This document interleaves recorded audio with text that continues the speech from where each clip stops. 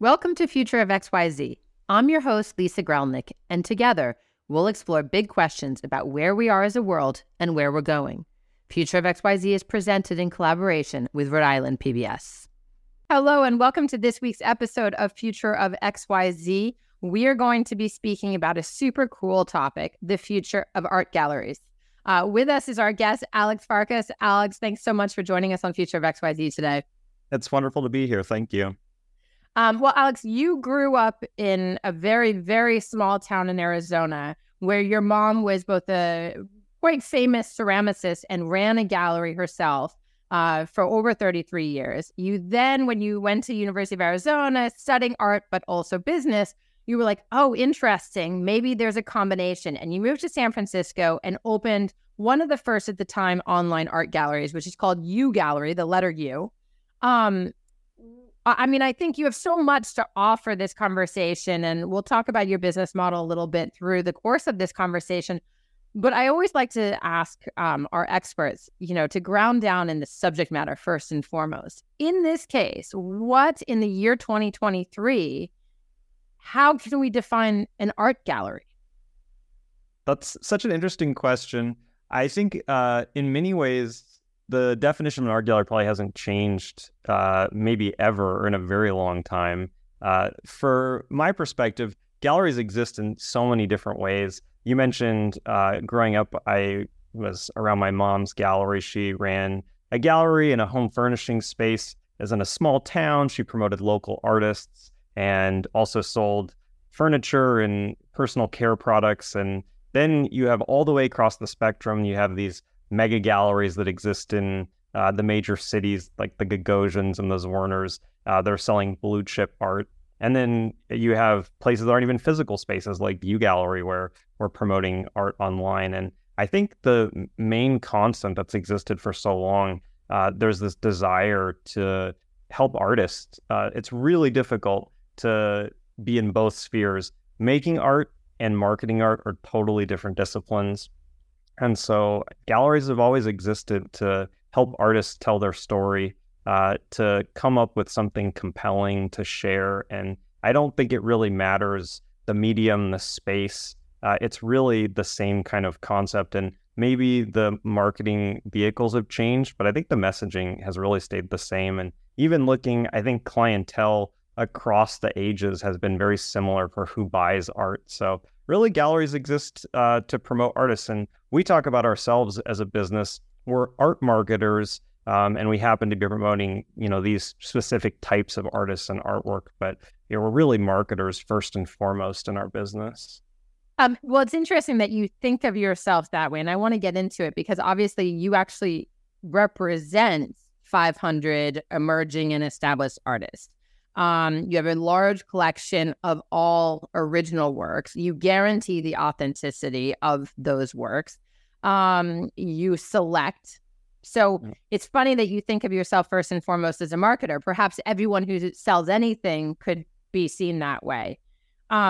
What's fascinating to me in the art world, of course, is how it's growing and how it's growing in exposure, but also in dollars. I mean, last year, 2022, according to UBS and one of the largest insurers and underwriters of fine arts in the world, along with Art Basel, declared that the industry is actually, the global art industry is almost $68 billion. It's the second largest number it's ever been and 3% higher than it was the year before and just constantly growing. I mean, in this growing sphere, there is this question as marketers of art, who are, like, what is driving this growth first and foremost, and what is the impact on artists? That's so interesting. I think there are some interesting conceptions and misconceptions about the art world. Mostly, I think people get a skewed perspective from the news media because usually you see headlines for art that sells for $100 million plus. Big auction results. And I actually believe that a lot of the art market, in terms of the number you stated, exists at that level. Like, I don't know the actual statistic, but I'm going to guess the vast majority of that money comes in at the high end. But I also think at the flip side, most of the art market resides in the mom and pop sphere if you kind of get into the art world, you see it's a quirky place. It's still very old school. It's not very technologically forward. And I think it really is a lot about passion, because for the most part, people get into this because they either grew up in the industry or they themselves are artists and wanted to kind of transition and help their friends or, colleagues sell work. And so I think we have this whole idea that the art world is this big, like, glitzy, glamorous place. But in reality, most of it is just a lot of people who are passionate about art and artists. And back to that concept of being art marketers, I think it's people have a passion for storytelling, because that's really what it's about. In order to connect people to art, which is this amazing version of, human expression, you have to be able to tell a good story. Most art you look at isn't necessarily self-explanatory, and it's also really important to get into the personal side with the artist to connect people with it so they can have that more emotional connection. And that's really what sells paintings and sculptures and everything else at the end of the day. Well, I think it's interesting because you just mentioned paintings and sculptures. And I think in the world of, online marketplaces like Etsy, online auctions, in-person auctions, buying through social media, online galleries, in-person galleries, festivals like an Art Basel and Affordable Art Fair and so many other things. I mean, there is this like cultural attachment now and excitement around art.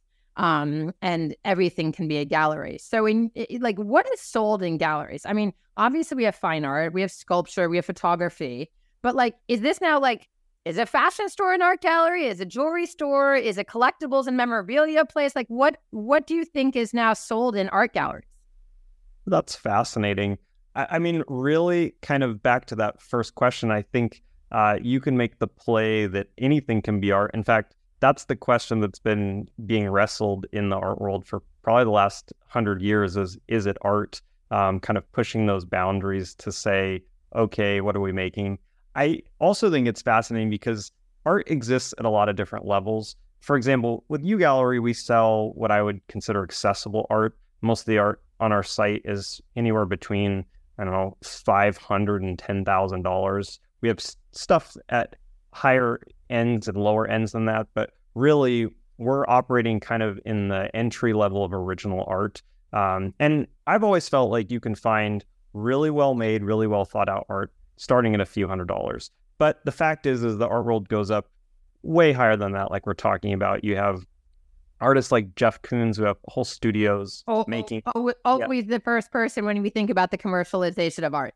Yeah, exactly. And I think that's the point. You see someone like that where they're producing fine art, but it's also acting as a luxury good. And I think I talk about this a lot with my partner, but there's this notion that you kind of make the art for the client or the space if you're thinking that far ahead as the artist. And with someone like Jeff Koons, he's making something to sell as the highest end luxury, product, but also as original art. And so you see the finish on these things is incredible. You kind of come down to, well, the difference is the time and intensity and the cost of materials that go into it. So I think there is this big question about what is art. Then it kind of gets a little frayed at the edges, like you're asking about, is clothing art? People do collaborations and things like that. But I think the truth is, art exists in all aspects of humanity, really. I mean, that's this whole thing that connects us.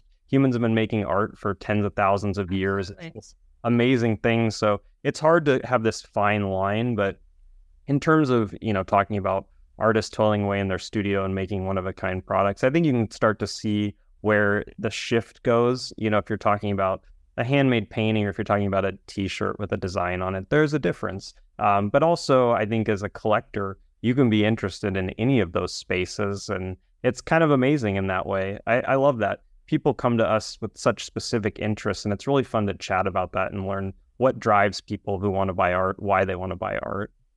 Well, I mean, there are two sides to this conversation, right? And you guys, as so-called marketers and salespeople, are actually right in the middle of it. You have the people who are buying art, and you have the people who are making art. Obviously, in most cases, it originates with the people who, at least historically, who are making the art. You commented in an interview you gave to the Times or Washington Post or one of the other places that you've been featured before, that when you were in school, you really came to recognize how difficult it is for artists to break through and to also be treated fairly and paid a fair price. One of the arguments for opening U Gallery was, in fact, to improve access for artists to the marketplace.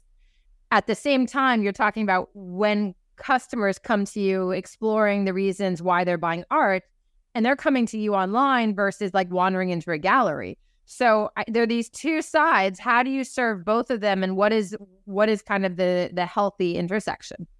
Yeah, ever since we launched, it's always been kind of a question of who the client is in an interesting way, and really they are both our clients. We needed to develop a stable of artists in order to bring in clients, and it's been really fascinating over the years developing that. I think even though we are an online gallery, I really think a lot of what we do speaks to the old school world. I like to have very personal relationships with the artists we work with. It's not just a nameless, faceless website where they post their work. We get to know the artists, and we have artists still on U Gallery from the very first days that have been working with us for 15, 16 years. And same goes for the client side. It's really important for us to develop those relationships. And I think that's a lot about how we position ourselves. It's trying to be a little bit more than just a website where people come and interact. And I think it speaks to who uses U Gallery, both from the artist and the customer side. There are a lot of artists who need physical outlets, but they're not really close to them. People working in rural places, and it's hard for them to get their art out there. U Gallery is great for that. Same for the client side. You have clients who don't live in major cities like New York and Los Angeles, and they really want to buy things that aren't being represented in those places. We have one customer who I've talked with at length. He's in Iowa, and he said, I have always had this passion for art, but the only thing I could ever find in the local gallery scene were kind of classic hunting scenes of dogs traipsing through cornfields. And he said, I was interested in really contemporary things, and so I found you guys. And I think you also have clients too who are in the big cities, but they just don't have the time to interact with the physical art world. It takes a lot of time. Well, I'm sure. Yeah, there's intimidation, and I think just time. You realize to go to the openings every month, you really have to dedicate energy, and you got to hit the pavement. We have one client in San Francisco. He and his wife have bought, 50 pieces from us. And they say we live such busy lives that on separate occasions, we'll look at U Gallery, we'll pick out things we like, and then we'll come together on Sunday mornings when we're back in the same city, have a cup of coffee, talk about the art. And I think it's a way for people to also interact with art in an interesting and important way that just don't have the time for it. So I feel like galleries, whatever they are, function to meet their client. And if you know your client as a gallery, I think you'll be more successful as well. But we try and speak to these types of people. And same thing for the artists too. We try and speak to the artists where this space makes sense for them and for their career too. Yeah, absolutely. And it's good. And are you bringing in, obviously you now ship to 50 plus countries and across the US, and you have artists in your stable represented from all across across the United States, not from across the world. What are you hearing from them? I mean, is this, kind of brave new world of digital online, does it make them feel like they're better artists, or does it make them feel like they are mass producers or actually have to be marketers themselves?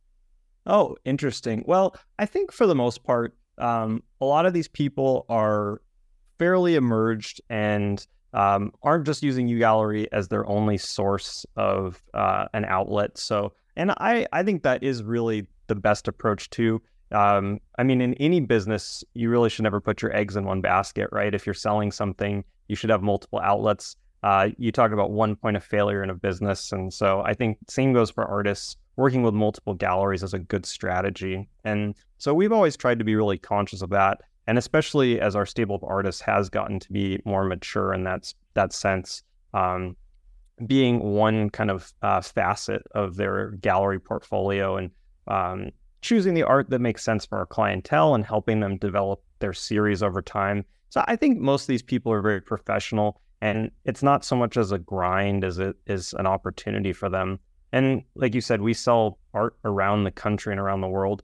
One thing that we do differently than most physical galleries is we just have a much broader audience. So maybe historically these artists were selling well in their local gallery centers, but we've been able to connect them with people across the country or across the world in such a cool way. No, that's great. And I mean, I think a lot of galleries, you mentioned some of the big, blue chip names in New York City and now globally earlier. And I think what's interesting about kind of comparing an online gallery like yours or a marketplace like an Etsy or an auction house like a Sotheby's or Christie's combined with the establishment galleries, this world of digital has truly opened up, and one could argue democratized. The market has grown, yes, because of like these crazy prices that are being paid for Koons and other things, but and Basquiat's and whatnot, but also that there is just a democratization of access of many, many more artists and many, many more buyers into the world. That's always like, I mean, that's just supply and demand of economics. So that makes sense to me. One thing that's coming up a lot these days, obviously, is the role of AI in the art world. I mean, if I look again across these different art gallery channels, and we think about authentication, right? And that being kind of how you collect heirloom quality, value growing pieces of art from a trusted gallery. What is the role of AI in your opinion as we go forward? Very interesting. I don't know yet. I think, it's still very early to tell what the role of AI will be, generally speaking, across the world. So specifically with art, I have no idea. I mean, I think it's really interesting. You mentioned about this democratization and the art world getting larger. I certainly hope that's the case. That's, really been kind of the thesis of our business from the very beginning. Although I've also learned over time that as a business, we're not really converting new people into buying art in so many ways. When I first started U Gallery so many years ago as a 22-year-old, I thought, this is such a great way for young people like myself to collect art. I was buying art at the time. But then I kind of also realized over the course of some years that people my age don't buy art. That's pretty atypical. The first things they buy are a sofa and kitchen equipment and everything else to furnish their house, and art is kind of the last thing. And then the joke in the art world is typically art is what people buy after their last kid finishes college and before their first sports car. And I think that kind of rings true still. And I see that our customer is definitely older, more well off, and also already familiar with art than I ever expected, which is a really fascinating thing. I mean, I think there is a demographic of people who purchase art, and it probably is growing just for what we talk about. Maybe people who had interest in these things before but lived in rural Iowa, that was it. It didn't really matter. So there are probably more people, but to the extent, it's hard to say. And I don't know, with AI, there's probably some really fascinating implications for how people will learn more about art and potentially make art too. But I don't know how much of an effect that really has at the end of the day on the people who are interested in art. It kind of goes back to the house you grew up in. Did your parents own art? And did they teach you about art? Did you go to a school where they taught you about art or art history? These things, I mean, I think they're important in lots of different spheres, but truly, you got to have some sort of kind of background to get into it, because it's such an esoteric thing to be, deeply involved in art and buying art. Otherwise, you just or even just consuming art in museums. I remember right before business school, I've always been involved in art and exposed to art. My parents from a very young age in Los Angeles, and I remember meeting up with some future classmates, like just a couple of weeks before we went to school. I'd never met them before. We met up at MoMA in New York City, and there's this fabulous Richard Serra exhibit happening. And I remember three dudes, frankly, but being like, really, really aggressively, like, how is this art? Well, I could make this. And I mean, I was horrified. I mean, this is Richard Serra, Yeah. But it really kind of exposed me to the mentality that AI was about to walk into, that is a very transactional, business oriented, but also exactly what you just said. If you're not exposed earlier and younger and kind of develop that appreciation, you may have appreciation for lots of things, but perhaps not art. And why is, especially with contemporary art, why is, a Rothko or, anyone, a solo wit who's just like coloring in lines, worthwhile. So I think it's always interesting, that perspective. As we think about wrapping up here, I always like to ask, where do you see things going in the world of art galleries in the next 5 to 10 years? Yeah, well, kind of as where we started, I think things aren't changing that much in the art world. Certainly, there's more technology coming to play, and I think art galleries are slowly coming more online, like UGallery did so many years ago. So I think you are seeing, with the cost coming down and operating a website and being able to take good photographs even with an iPhone, I think you're going to see more smaller galleries moving online. Already the big ones have, to the extent that I think they will. But I think you'll have more opportunity to collect from obscure places. And I think that's so cool. My hope has always been we would see, instead of kind of like mega websites promoting 100,000 artists at a time, more like the UGallery model, where you have nice stables of artists and people really taking the time to tell the story and promote artists that way. Because I think that's the traditional way, and not to be too much of a traditionalist, but I think that speaks a lot to where art lives best. So I think things are, glacial in the art world. Things move slowly, but I know technology plays a part in it. And, my hope is that you really see more of the small companies come up and can thrive, especially because, again, it's much cheaper to do this than it was 15 years ago. Yeah, absolutely. And do you see any massive difference between 10 years and 20 years down the line? Is there something that you think is going to be a critical change, or that you hope the future of art galleries looks like? Yeah, that's interesting. Well, I can say that 15, 16 years ago when we launched UGallery, I wouldn't have guessed what it would look like today. For example, we built our website from scratch, everything. We designed this very custom platform. And now you see such simple and elegant out-of-the-box solutions. Software as a service has totally blown up. I can't imagine, you asked about AI. I mean, that's probably 20 years from now what, we can't really comprehend, but the way that will shift in how people can consume art and have online galleries. I think my hope really is people still continue to have an interest in the physical with it too, because as much as my business is promoting art online, I think it's really important too to still interact with art in person. And that's part of selling art to people, but also having this connection, like going to the museums with friends and family and talking about what you see. It's really an important aspect of what we do. Alex Farkas of UGallery, thank you so much for speaking with Future of XYZ today about the future of art galleries. Thank you. It was great chatting with you. For everyone watching and listening, make sure that you follow us on Instagram at Future of XYZ. Leave us a 5-star review anywhere you get your favorite podcast. And you can also watch these videos on our presenting partner, Rhode Island PBS, at ripbs.org/XYZ. Thank you. We will see you again in 2 weeks. Alex, enjoy Amsterdam. Thank you.